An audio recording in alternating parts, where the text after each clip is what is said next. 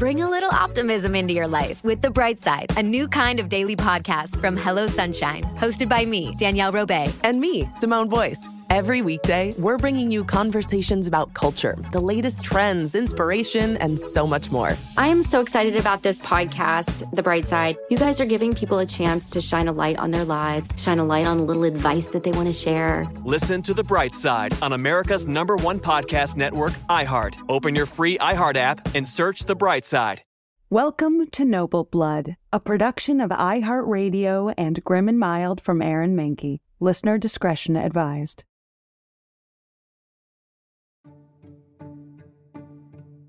Hey, this is Dana Schwartz, host of Noble Blood. A bit of housekeeping. Thank you so much to everyone who came out on my tour to see me, to hear me talk about Immortality, a love story, my new book. It was just amazing getting to meet so many listeners. I had the best time. So thank you so much. If you want to support the show, there are links in the episode description to our Patreon, our merch, if you want it, and my books. But again, the best support is just listening to the show, so thank you so much. One brief content warning before this episode. This episode does contain acts of violence and minor descriptions of gore.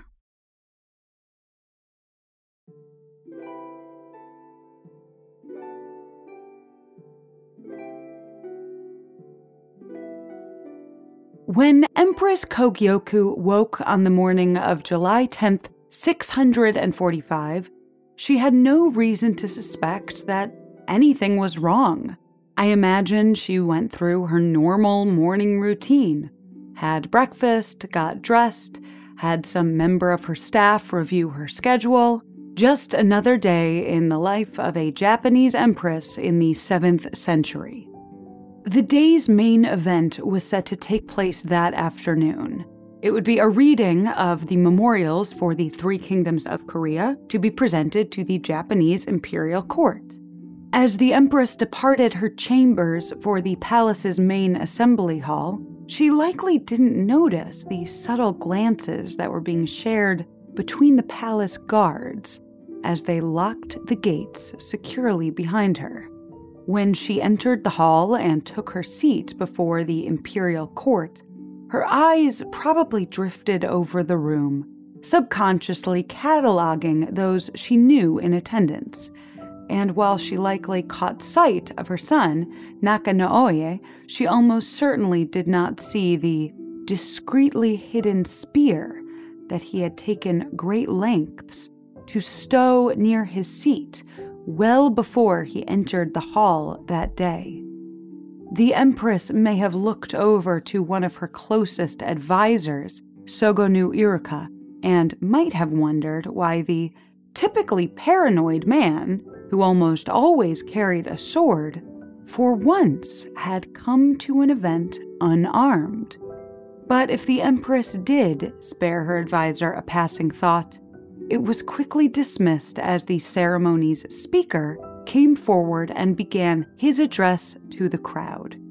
The weighty tenor of the speaker's voice carried across the hall with ease, and after his opening remarks, the Empress settled in for what was sure to be another lengthy court ceremony. Though, as I'm sure you've figured out by now, Empress Kogyoku's afternoon was about to take a rather drastic turn. It started with a stutter. Up until this point, the speaker had seemed relatively confident before the crowd, but strangely, the more he spoke, the more he began to stumble over his words. Before long, the staccato stop and start of his speech became almost as distracting as the visibly shaking hand he used to repeatedly wipe the sweat dripping from his brow. When asked if something was wrong, the speaker, who was named Kuriyamada, assured the crowd he was merely nervous to be speaking in front of someone as important as the Empress. But the panic in his eyes told a different story, especially when his eyes kept flitting back to the similarly panicked-looking soldiers standing fully armed at the back of the hall. in truth, the speaker, Kuriyamada, had been approached days earlier by the Empress's son, who confided in him his plans to use the ceremony to facilitate the assassination of his political rival, Soga no Uraka, the advisor. By some miracle, all the moving parts of his plot had been going perfectly to plan. The gates had been locked, the guards had been armed, and at long last, they were finally entering the hall with express orders to strike down Soga no Uraka while Kuriyamada kept the hall's attention going with his speech. Except when they were finally faced with the man they were tasked to kill, the guards froze. Maybe they feared the repercussions of their attack, or perhaps they had even been hit with a last-minute stroke of humanity. But whatever the reason, as the speaker Kuriyamada stumbled over his words in the final paragraphs of his speech, the guards could only look at each other with mounting fear as their plot dissolved before their eyes in real time. From the audience, the Empress's plotting son, Nakano-Oye's eyes shot back and forth between the unmoving guards and the distressed speaker, until finally he decided to take matters into his own hands. In one fluid movement, Nakano-Oye stood from his seat, unsheathed his hidden spear, and launched forward, striking Soga no Uraka in the vulnerable flesh between his neck and shoulder. For a moment, time stood still, until, with a sickening jerk of his arm, Nakano-Oye wrenched the weapon from his rival's shoulder, and pandemonium took hold in the hall. Between horrified gasps and shrieks of terror, the still conscious Soga no Uraka stumbled at the feet of the Empress. In an act of sheer desperation, moments from death, he begged the Empress to take action to investigate this ultimate treachery committed by her son against the imperial court. When the Empress had woken up that morning, there had been no reason to think it would be anything but a normal day.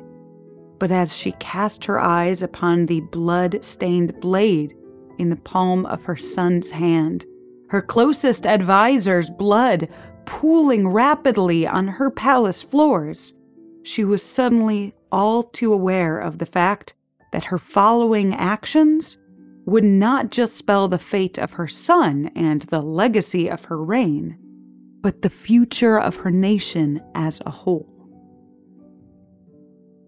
I'm Dana Schwartz, and this is Noble Blood.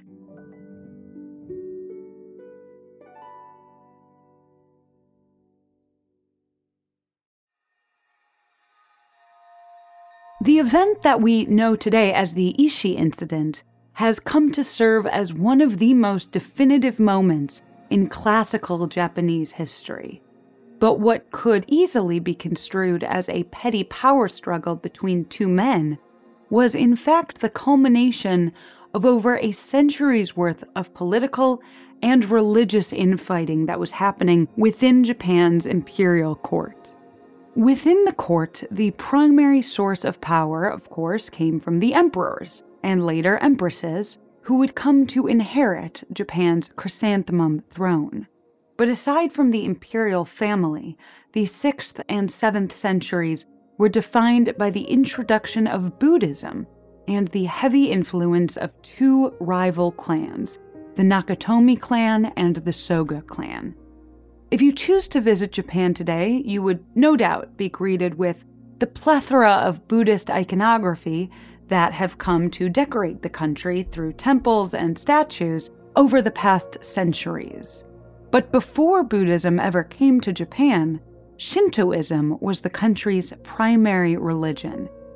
And to sum things up in the absolute broadest possible terms, Buddhism focuses primarily on the self and detachment from earthly possessions. Shintoism is a polytheistic religion which centers on spirits and deities known as kami. Kami could take the form of spirits or animals found in nature, but some ancient Japanese clans often cited kami as the origin of their ancestral lineage. In the case of the Nakatomi clan, their ancestral ties to kami made them an indispensable asset to the imperial court when performing certain religious rites, which solidified their place at the side of the imperial family. So naturally, when Buddhism made its first appearance in Japan in the 6th century, the Nakatomi clan was more than a little concerned. They framed their dislike of the new religion by arguing that it corrupted traditional Japanese values, but more than likely their primary issue was more political than spiritual in nature. The introduction of Buddhism made the Nakatomi clan's place in court, which relied almost entirely on their status within the Shinto religion, all but obsolete. Meanwhile, the Soga clan were ardent supporters of this new religion making its way through Japan. Although the Soga did not have as direct an effect on court life as the Nakatomi did, their influence came through their clan's daughters, who they made sure to, one way or another, marry into the imperial family. Through these marriages, the Soga clan inserted themselves in court as global envoys for the throne, which in turn meant they were likely the first to hear about the introduction of Buddhism through their relations with their Chinese and Korean counterparts. Predictably, the Soga clan were thrilled at the prospect of this new religion. They saw it as a symbol of progress and globalization. But similarly to the Nakatomi, they also most likely weren't so naive as to only align with the theology purely on a spiritual level.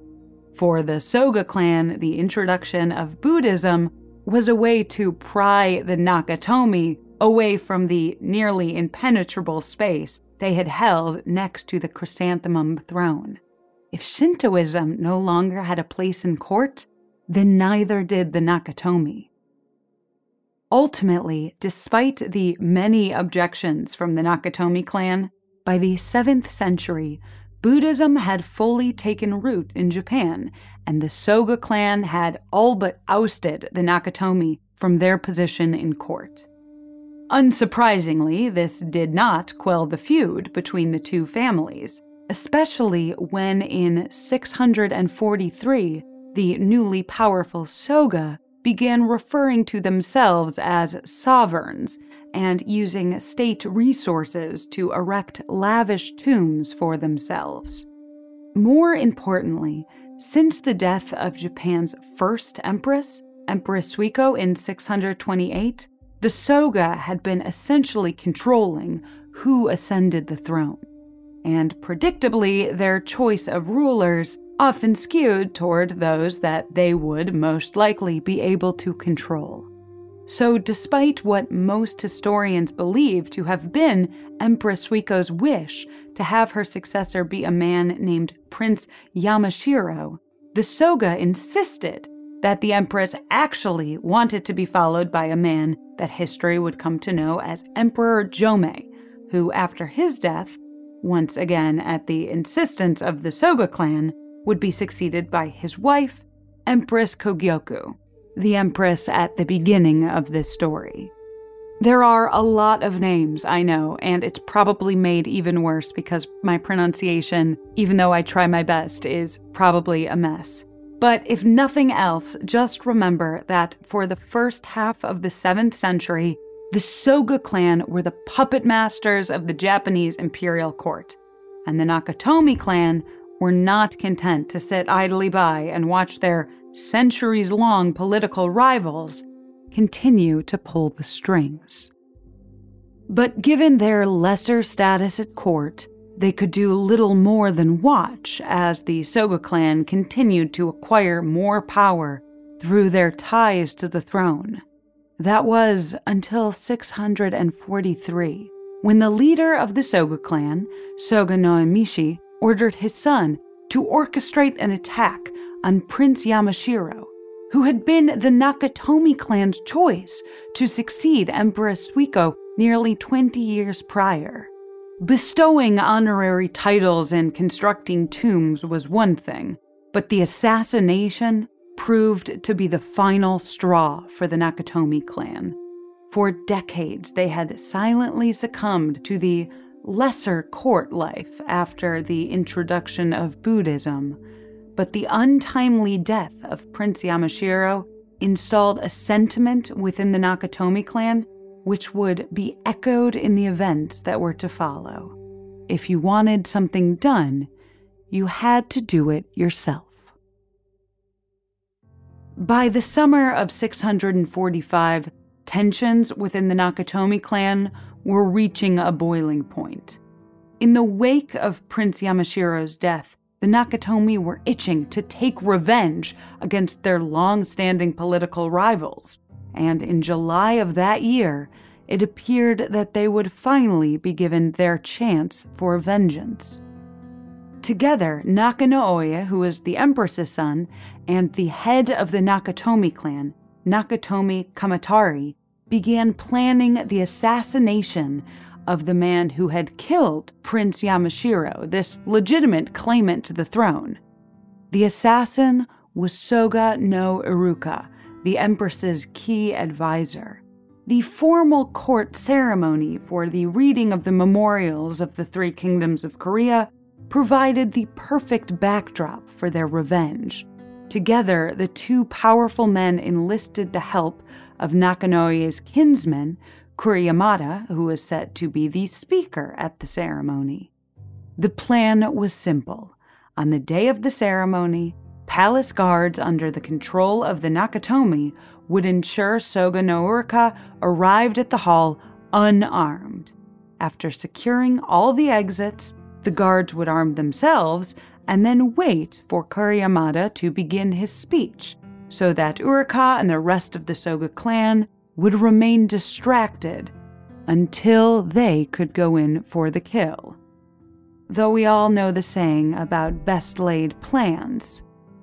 Before we continue, I think it might be worthwhile to note that the majority of what we know about the Isshi Incident, and specifically the source that I am citing the majority of this story from, is from an English translation of an 8th century Japanese text known as the Nikon Shoki, which, in addition to reading more like a clunky historical diary than the typical narrative format that we've come to expect from historical texts in the West, has some, let's say, awkward and possibly over-exaggerated quotes thrown into its accounts.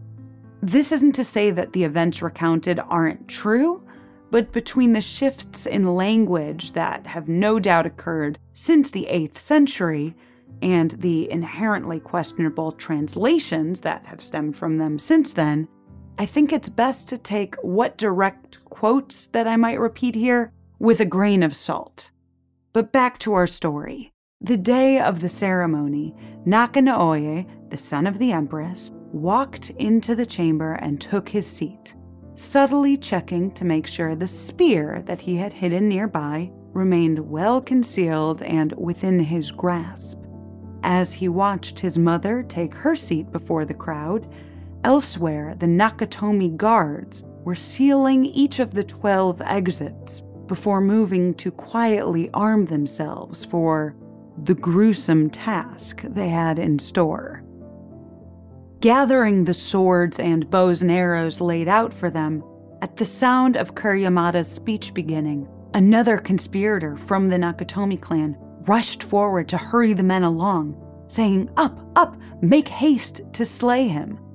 At the sound of the hall's door opening, I imagine Nakano-Oya did his best not to look back and watch his guards quietly filing into the room.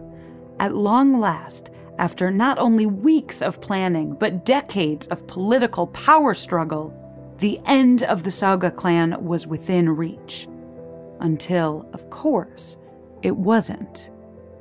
In exchange for their services, Nakanoe and Nakatomi Kamatari made sure to offer the palace guards a handsome reward. But in the end, it appeared that no amount of money would tempt the guards into taking the life of one of the Empress's closest advisors, not even at the request of her son. With the speaker nervous and his decorum slipping almost as rapidly as the end of his speech was approaching, Nakanoe took his hidden spear and rose to enact the retribution that no one else would. With a determined cry and a swing of his blade, the hall descended into chaos. Screams of fear and outrage poured from those of the Soga clan left standing, but they did nothing to staunch the gaping wound left in Soga no Urika's neck and shoulder. The man's robes darkened from the free-flowing blood running down his chest, but somehow Urika remained conscious. Using what was left of his energy, Soga no Urika dragged himself in front of the Empress and begged, quote, "She who occupies the dignitary is the child of heaven. I, her servant, am conscious of no crime, and I beseech her to deign to make examination into this." End quote. In her shock, Empress Kagyoku shifted her gaze from the dying Iruka to her son, saying, "I know not what has been done. What is the meaning of this?" To this, Nakanoe bowed at his mother's feet and defended his actions by presenting them as for the good of the throne. To the Empress, though, his words carried little weight. His attack, in the end, may not have been strong enough to actually end Iroquois' life in one fell swoop, but the moment he had stood and raised his spear, the Empress knew that her son had all but ended her reign. Without another word, Empress Kagyoku stood from her seat and, with one final look cast between the two men, left the hall and secured what was left of Soga no Urika's fate. Because when the door closed behind her, the Empress no doubt heard the flurry of rising panic as her son and his men wasted no time in finishing what they had started and actually killing the man they had intended to kill.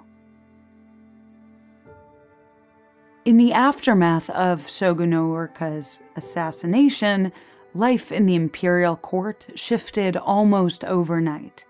This, in large part, has to do with this period in Japanese history's perspective on the sanctity of the chrysanthemum throne. In the eyes of the public, the throne was seen as a position meant to be pure and untouched by, quote, pollution, whether it be spiritual or physical. But an act such as the brutal murder of Soga no Urika in front of the Empress herself would have been considered pollution of the utmost degree, which was why, within 2 days of the attack, Empress Kogyoku abdicated the throne. From the outside, the obvious choice for Kogyoku's successor would be her son, Nakanoe. But the head of the Nakatomi and Nakanoe's co-conspirator, Nakatomi Kamatari, managed to convince the young prince that it would be more beneficial for his political career should he wait to take the throne not so soon after facilitating an attack within the imperial court. It was with this in mind that Empress Kogyoku's brother ascended the throne, becoming Emperor Shotoku. Meanwhile, outside the imperial court, the Soga clan was floundering in the fallout of Iruka's death. In the days following his assassination, members of the Nakatomi clan took it upon themselves to lay waste to the rest of the Soga clan, and their leader, who was Iruka's father, Soga no Namishi, knew that it was only a matter of time before they came for him as well. In the grief of his son's assassination and the inevitable destruction of his family line, Soga no Emishi ultimately decided to take his life into his own hands. Only a day after his son's murder, with the threat of the Nakatomi clan looming heavily over his head, on July 11th, 645, Emishi calmly set fire to his home and locked himself inside, effectively drawing a definitive and dramatic end to the reign of the Soga clan.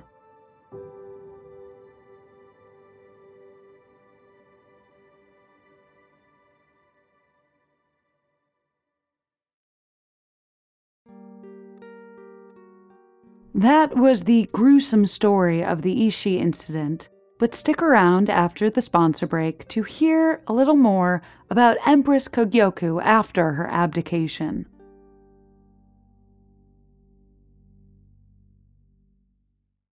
Bring a little optimism into your life with The Bright Side, a new kind of daily podcast from Hello Sunshine, hosted by me, Danielle Robay. And me, Simone Boyce. Every weekday, we're bringing you conversations about culture, the latest trends, inspiration, and so much more. Thank you for taking the light, and you're going to shine it all over the world, and it makes me really happy. I never imagined that I would get the chance to carry this honor and help be a part of this legacy. Listen to The Bright Side on America's #1 podcast network, iHeart. Open your free iHeart app and search The Bright Side.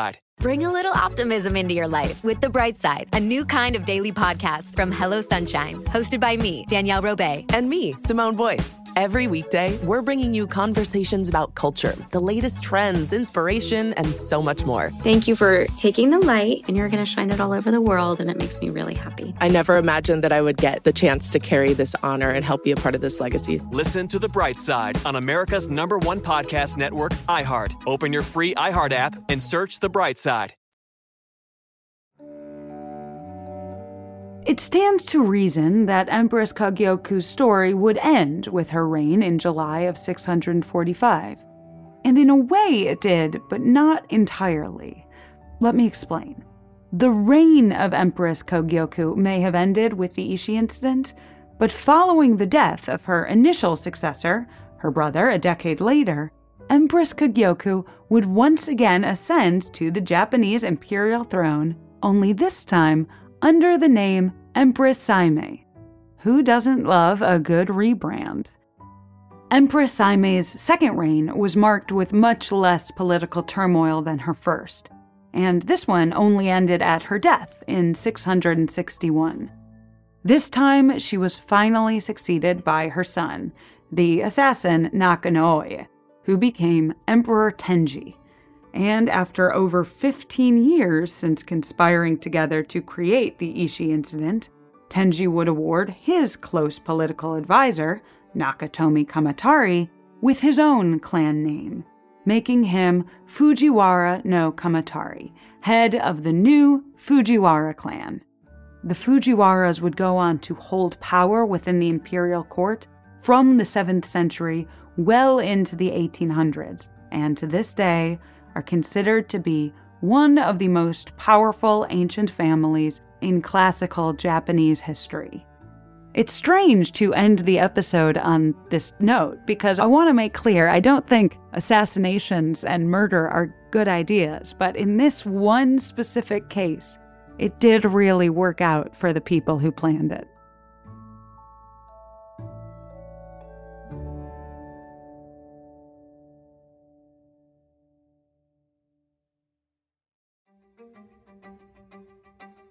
Noble Blood is a production of iHeartRadio and Grim and Mild from Aaron Mahnke. Noble Blood is hosted by me, Dana Schwartz. Additional writing and researching done by Hannah Johnston, Hannah Zwick, Mira Hayward, Courtney Sender, and Lori Goodman.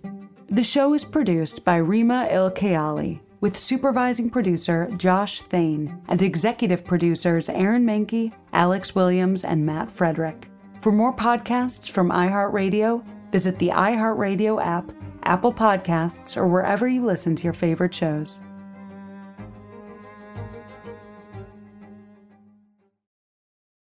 Bring a little optimism into your life with The Bright Side, a new kind of daily podcast from Hello Sunshine, hosted by me, Danielle Robay. And me, Simone Boyce. Every weekday, we're bringing you conversations about culture, the latest trends, inspiration, and so much more. I am so excited about this podcast, The Bright Side. You guys are giving people a chance to shine a light on their lives, shine a light on a little advice that they want to share. Listen to The Bright Side on America's #1 podcast network, iHeart. Open your free iHeart app and search The Bright Side.